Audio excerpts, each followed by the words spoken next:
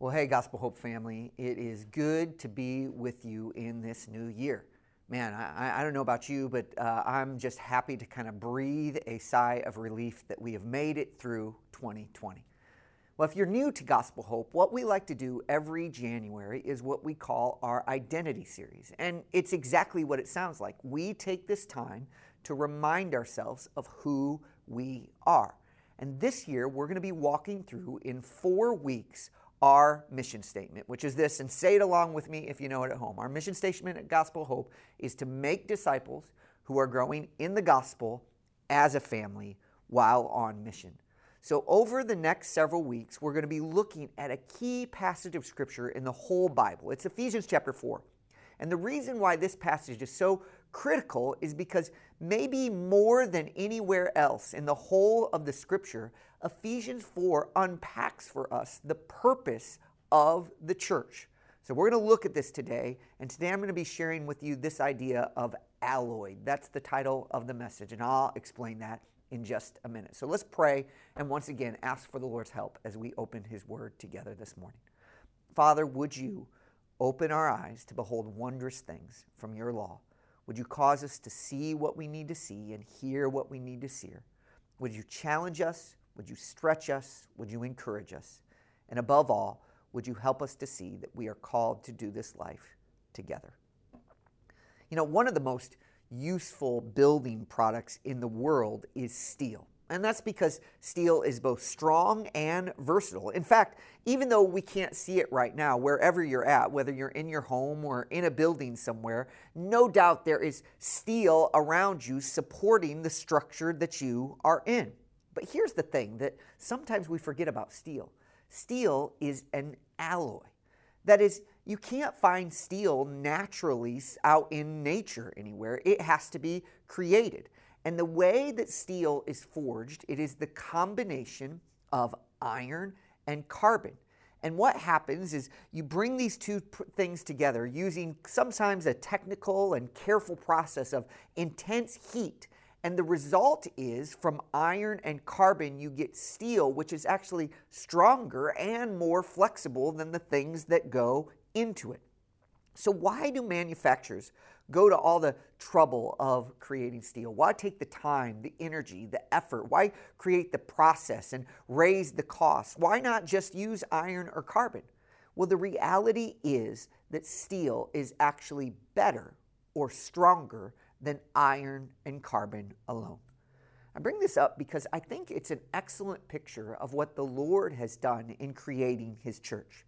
You see, throughout the book of Ephesians, the Apostle Paul has been making a case that the church is composed of an ethnically diverse group of people brought together through the work of Christ. It seems that Paul is arguing throughout the whole book of Ephesians this: part of the church's beauty is the diversity of its members.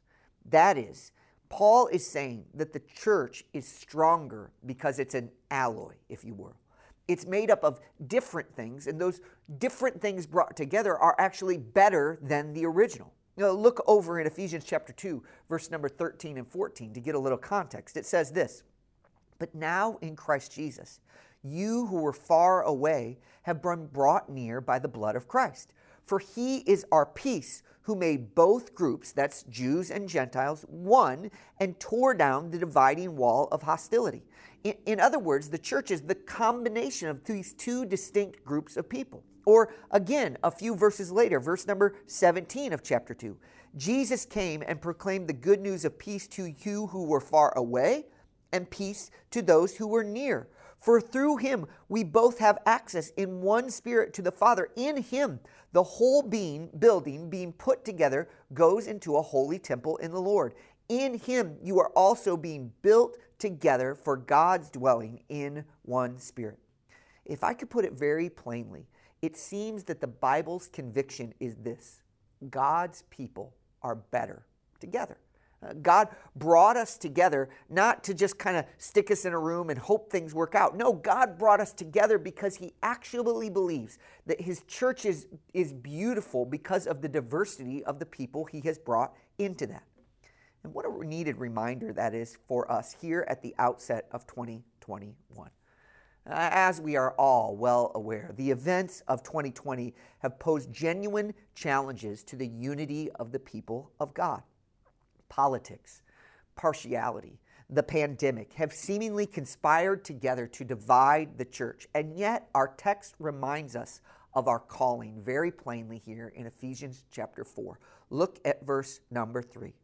Make every effort to keep the unity of the Spirit through the bond of peace. For this reason, our theme for the year of 2021 here at Gospel Hope is simply one word: together. We want to be a church that moves forward together in this new year. In a world that is full of potential divisions, we want to consistently remind ourselves that we are together in the gospel. We are together as a family, and we are together on mission. Or as we like to say around here, the Christian life is a team sport. That is, following Jesus is a lot more like basketball than it is like tennis. We need one another to play the game. We are more concerned with the scoreboard of our team than with our individual stats. And we believe that when one of us succeeds, all of us succeed. Now, if you've been around Gospel Hope for any length of time, those phrases that I just said ought to sound very familiar to you. In fact, at the beginning of the message, I reminded you of our mission statement, that we exist to make disciples who are growing in the gospel. That's our relationship with God. As a family, that's our relationship with other believers. And while on mission, that is our relationship with the world. That is, a healthy Christian, a vital follower of Jesus, needs to be growing in all three of these ways. And so as we think about this, as we look at Ephesians chapter 4, these themes of together in the gospel, together as a family, together while on mission, are going to emerge time and time again. We didn't pull these words out of a hat, but rather we see them embedded throughout the whole of Scripture, and they really shine brightly here in Ephesians chapter 4 as the Apostle Paul unpacks the purpose and the function of the church. So what's my point? Where am I going this morning? It's simply this: we must follow Christ together. That's what I want to urge us to do as a family of faith, as the body of Christ, as brothers and sisters. I want to urge Gospel Hope Church not to pursue Christ as just individuals, all kind of going after their own things, but say, no, let us together pursue Christ in this new year. So you might hear that and you say, well, okay, Ryan, I hear you, and I see that's what Paul seems to be arguing here, that the church is better together. But what does that look like? How can I follow Christ with other believers? Well, I want to unpack that in the next several moments here. So if you're taking notes, simply my heading is this: following Christ. And I want to give you three things. And if you're listening already, you already have the main points. The first one is simply this: following Christ, we want to do it together as a family. Look at the text. It begins with these words: therefore, I, the prisoner of the Lord, urge you to walk worthy of the calling you have received. In chapter 3, Paul boldly announces that the church is the combination of non-Jewish and Jewish believers together into one body. It didn't matter what your starting point was. If you trusted in the gospel, in the work of Jesus Christ, you now are a co-heir with Jesus himself, and you enjoy the full rights and standing as an heir with Jesus. Then he says this: walk worthy of that calling. What does that mean? Well, it's as if Paul is borrowing a sentence from that timeless theological treatise, Spider-Man. You know the phrase, if you're familiar with the story of Spider-Man. With great power comes great responsibility. You get the idea. When you're given a gift, when you're giving something great, then responsibilities come with it. And that's what Paul is saying here. You have been given this great entrance into the church. You have been made a joint heir with Christ. You have been given a family. Now, walk worthy of that gift. Let me further illustrate, possibly to drive this home a little bit more. One of the most recognizable and iconic uniforms in the United States is the dress blues of the United States Marine Corps. If you see one of these uniforms, it's immediately, you know that person is a Marine and that they are supposed to abide and live by a certain code of conduct. Marines have a reputation to uphold. Well, let's say that you saw a person in their dress blues walking in a public place, and all of a sudden a small child became beside them and they tripped them. Or there was a senior citizen walking across the street and the Marine pushed them out of the way. You would be appalled. Why? Because that doesn't fit with the Marine's brand. In one sense, you could accurately say they weren't walking worthy of the uniform that they were wearing. I think in an infinitely greater way, this is what Paul is saying here. If you are a follower of Christ, you should be known for a certain code of conduct. You've been invited into the family of God. You've been made a participant in the body of Jesus himself. And therefore, Paul says, walk worthy of that. Live in a particular way. And then in these verses, he spells it out very plainly. Look again at verses 1 and 2.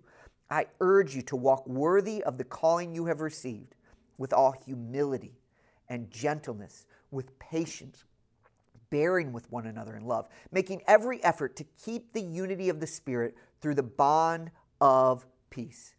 In other words, believers should be known for their gracious treatment of one another.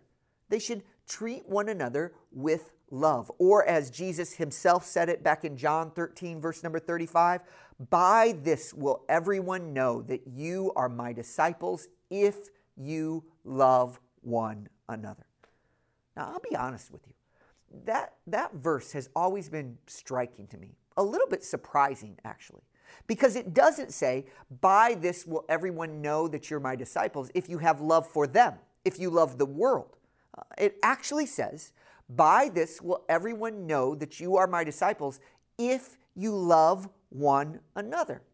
Now, that certainly doesn't mean that believers in some way should ignore outsiders or not care about those that don't trust in Jesus. In fact, the opposite is true. The Bible time and time again says that we should love the world and love those that do not know Christ in hopes that they would come to know him. And yet, time and time again, the Bible emphasizes this idea that Christians should love one another supremely. Well, why is that the case?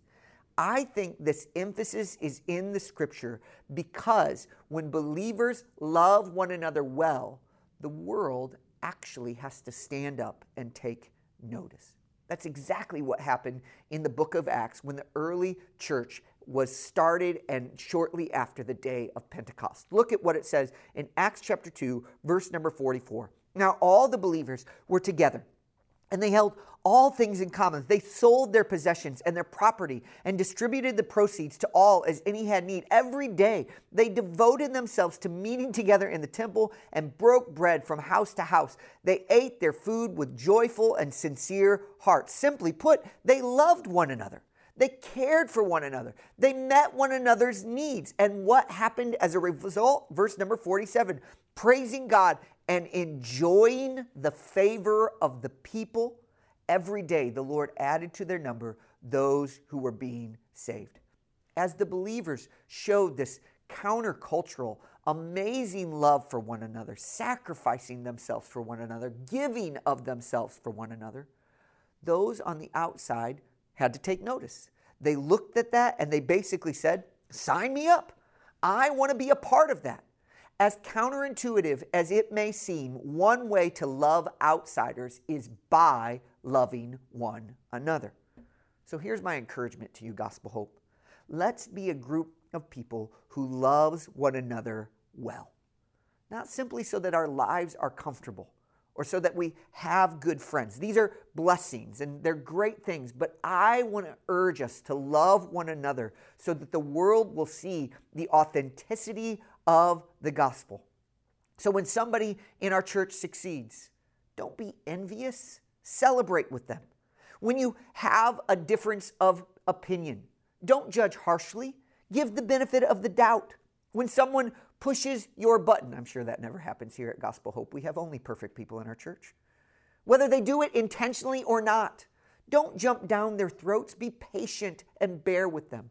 Let's be quick to encourage, quick to forgive, quick to express gratitude. Let's be slow to complain, slow to hold a grudge, slow to tear down. My prayer for our church in 2021 is this, that our love for our brothers and sisters be a reflection of God's love for us.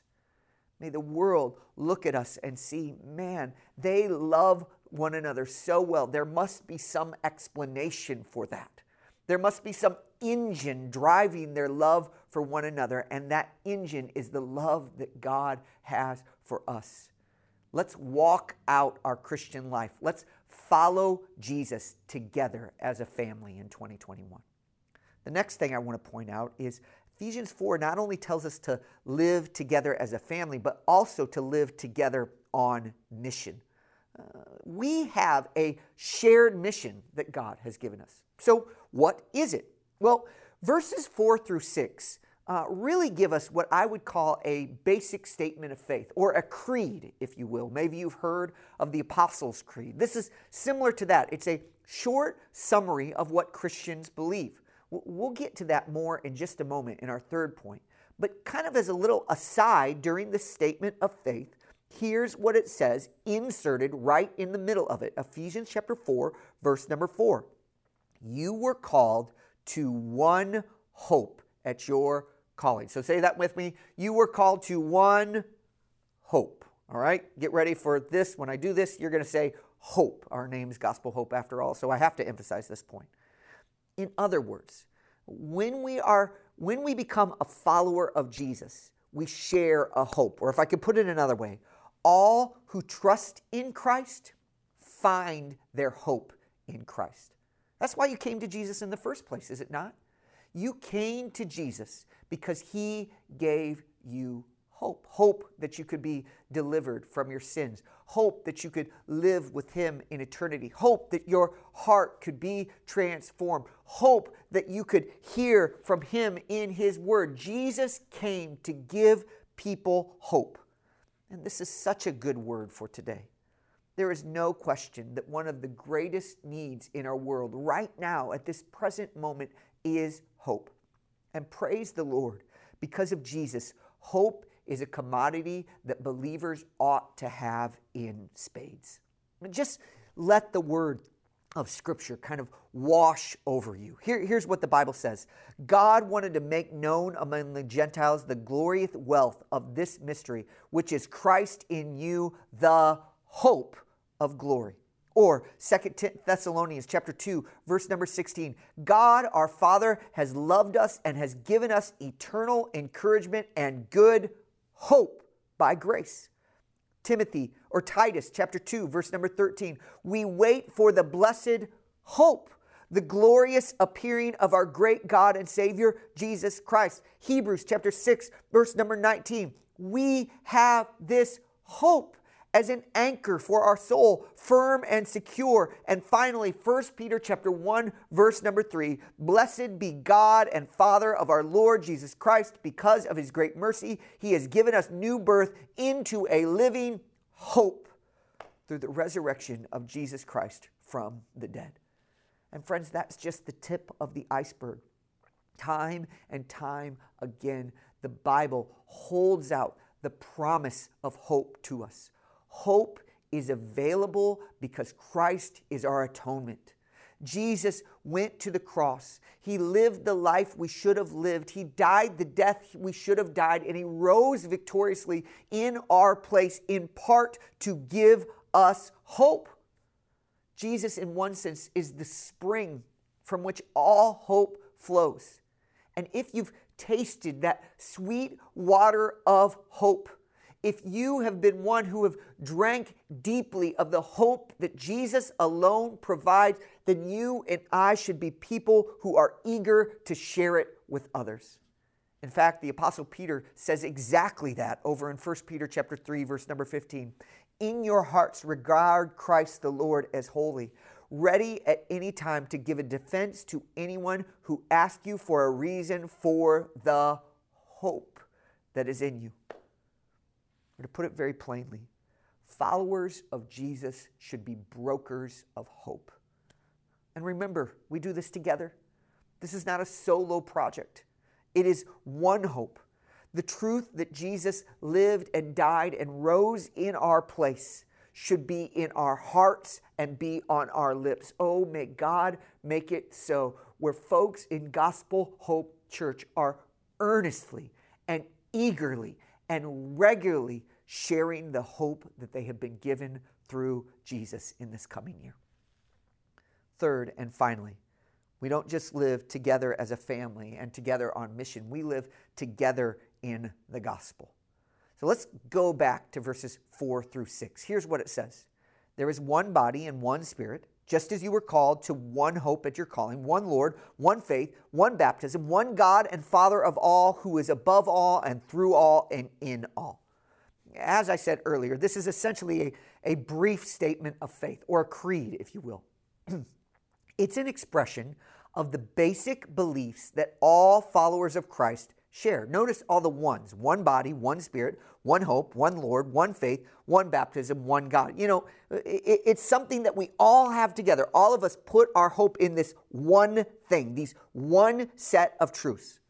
And while there are certainly much more that could be said about biblical Christianity, there are books and treatises and documents and long statements of faith that are laid out. You could say so much more, but you really can't say much less.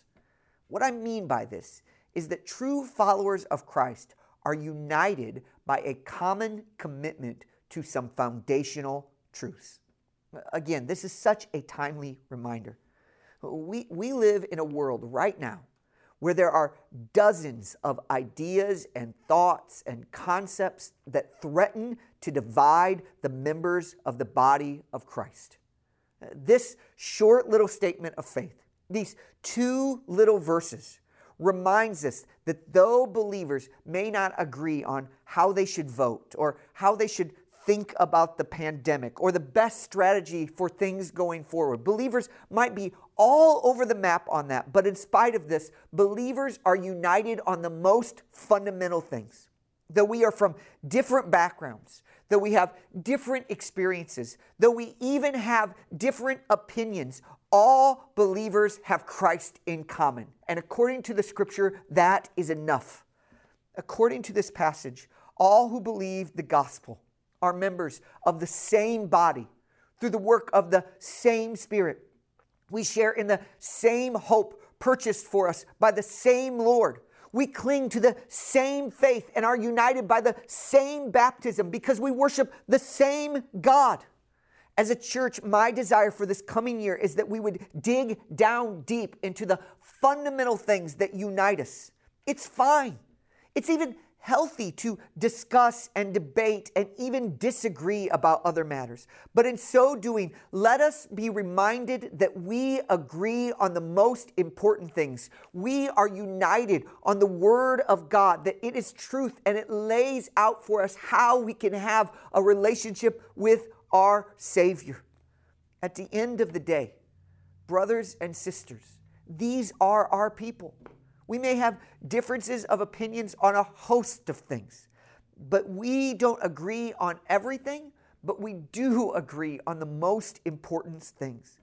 The goal of the church should be deep unity based on truth, not superficial uniformity based on appearances. So let's be a church that says this is what we agree on. We are together in the gospel. We have been united by the work of Christ, and we believe fundamental things to be true. And people in the world, they may share my blood. They may share my DNA. They may be my biological family.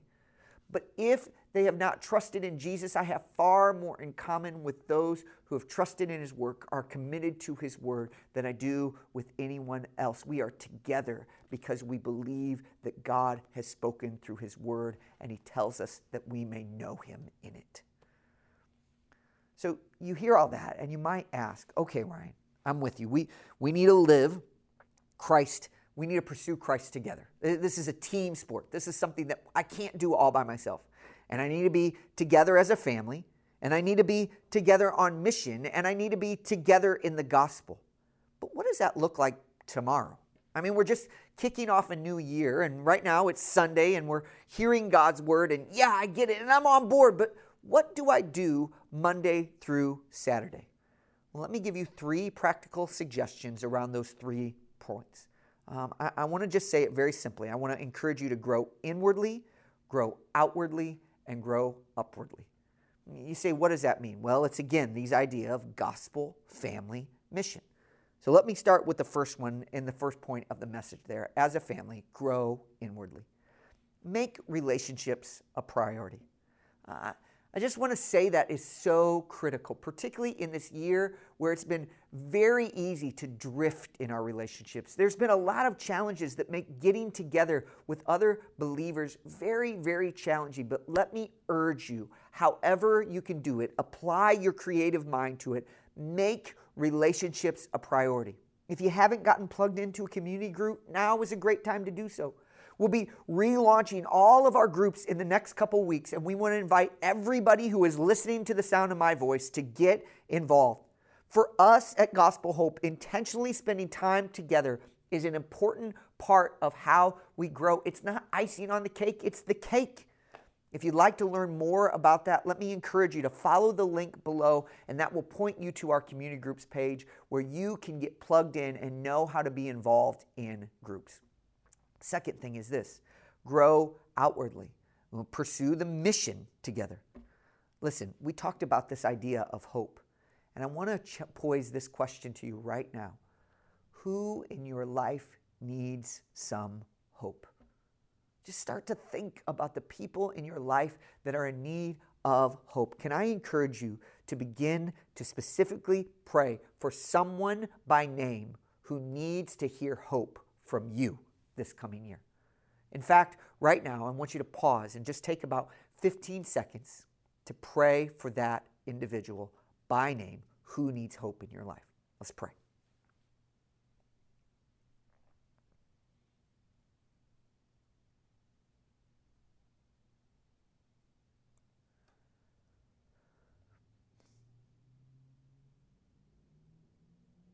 Amen. Third thing is simply this: grow upwardly. That is in the gospel, in our relationship with God. You know, possibly the greatest single thing that you can do to grow in your relationship with the Lord is to read the Bible regularly. I know that sounds so simple, but it really is true. If you will regularly spend time in God's Word, it will have a profound impact on your life. As a church, we're trying to do that together this year by using a plan that goes through the whole Bible in 12 months. You can find out more. There's a link right here below, and we're using the Bible app, and we're going to be reading it together as a whole church family.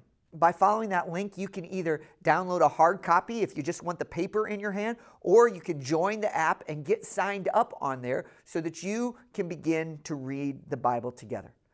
You might hear that and be a little intimidated by that and think, oh, Pastor Ryan, I've never had a regular time with the Lord. I mean, sounds good. Or maybe you've started having a time with the Lord before and struggled to be consistent with it.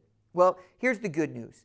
Starting on January 6th, Wednesday, January 6th, Pastor Rod is going to be teaching an Equip online class that we are calling Together with God, Habits That Help Us Grow.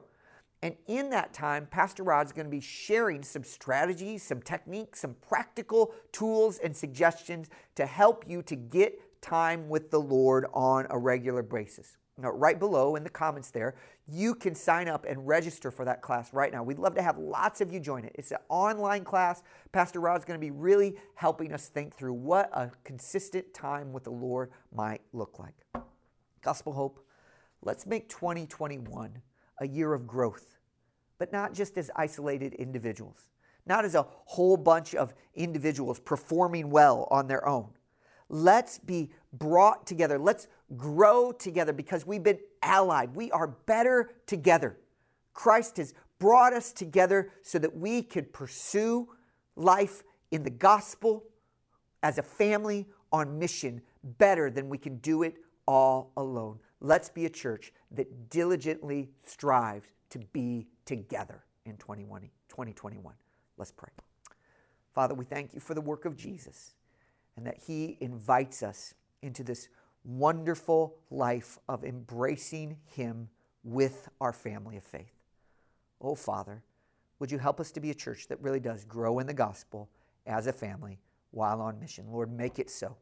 Blow our minds with what you're going to do in this coming year. In Jesus' name we pray. Amen.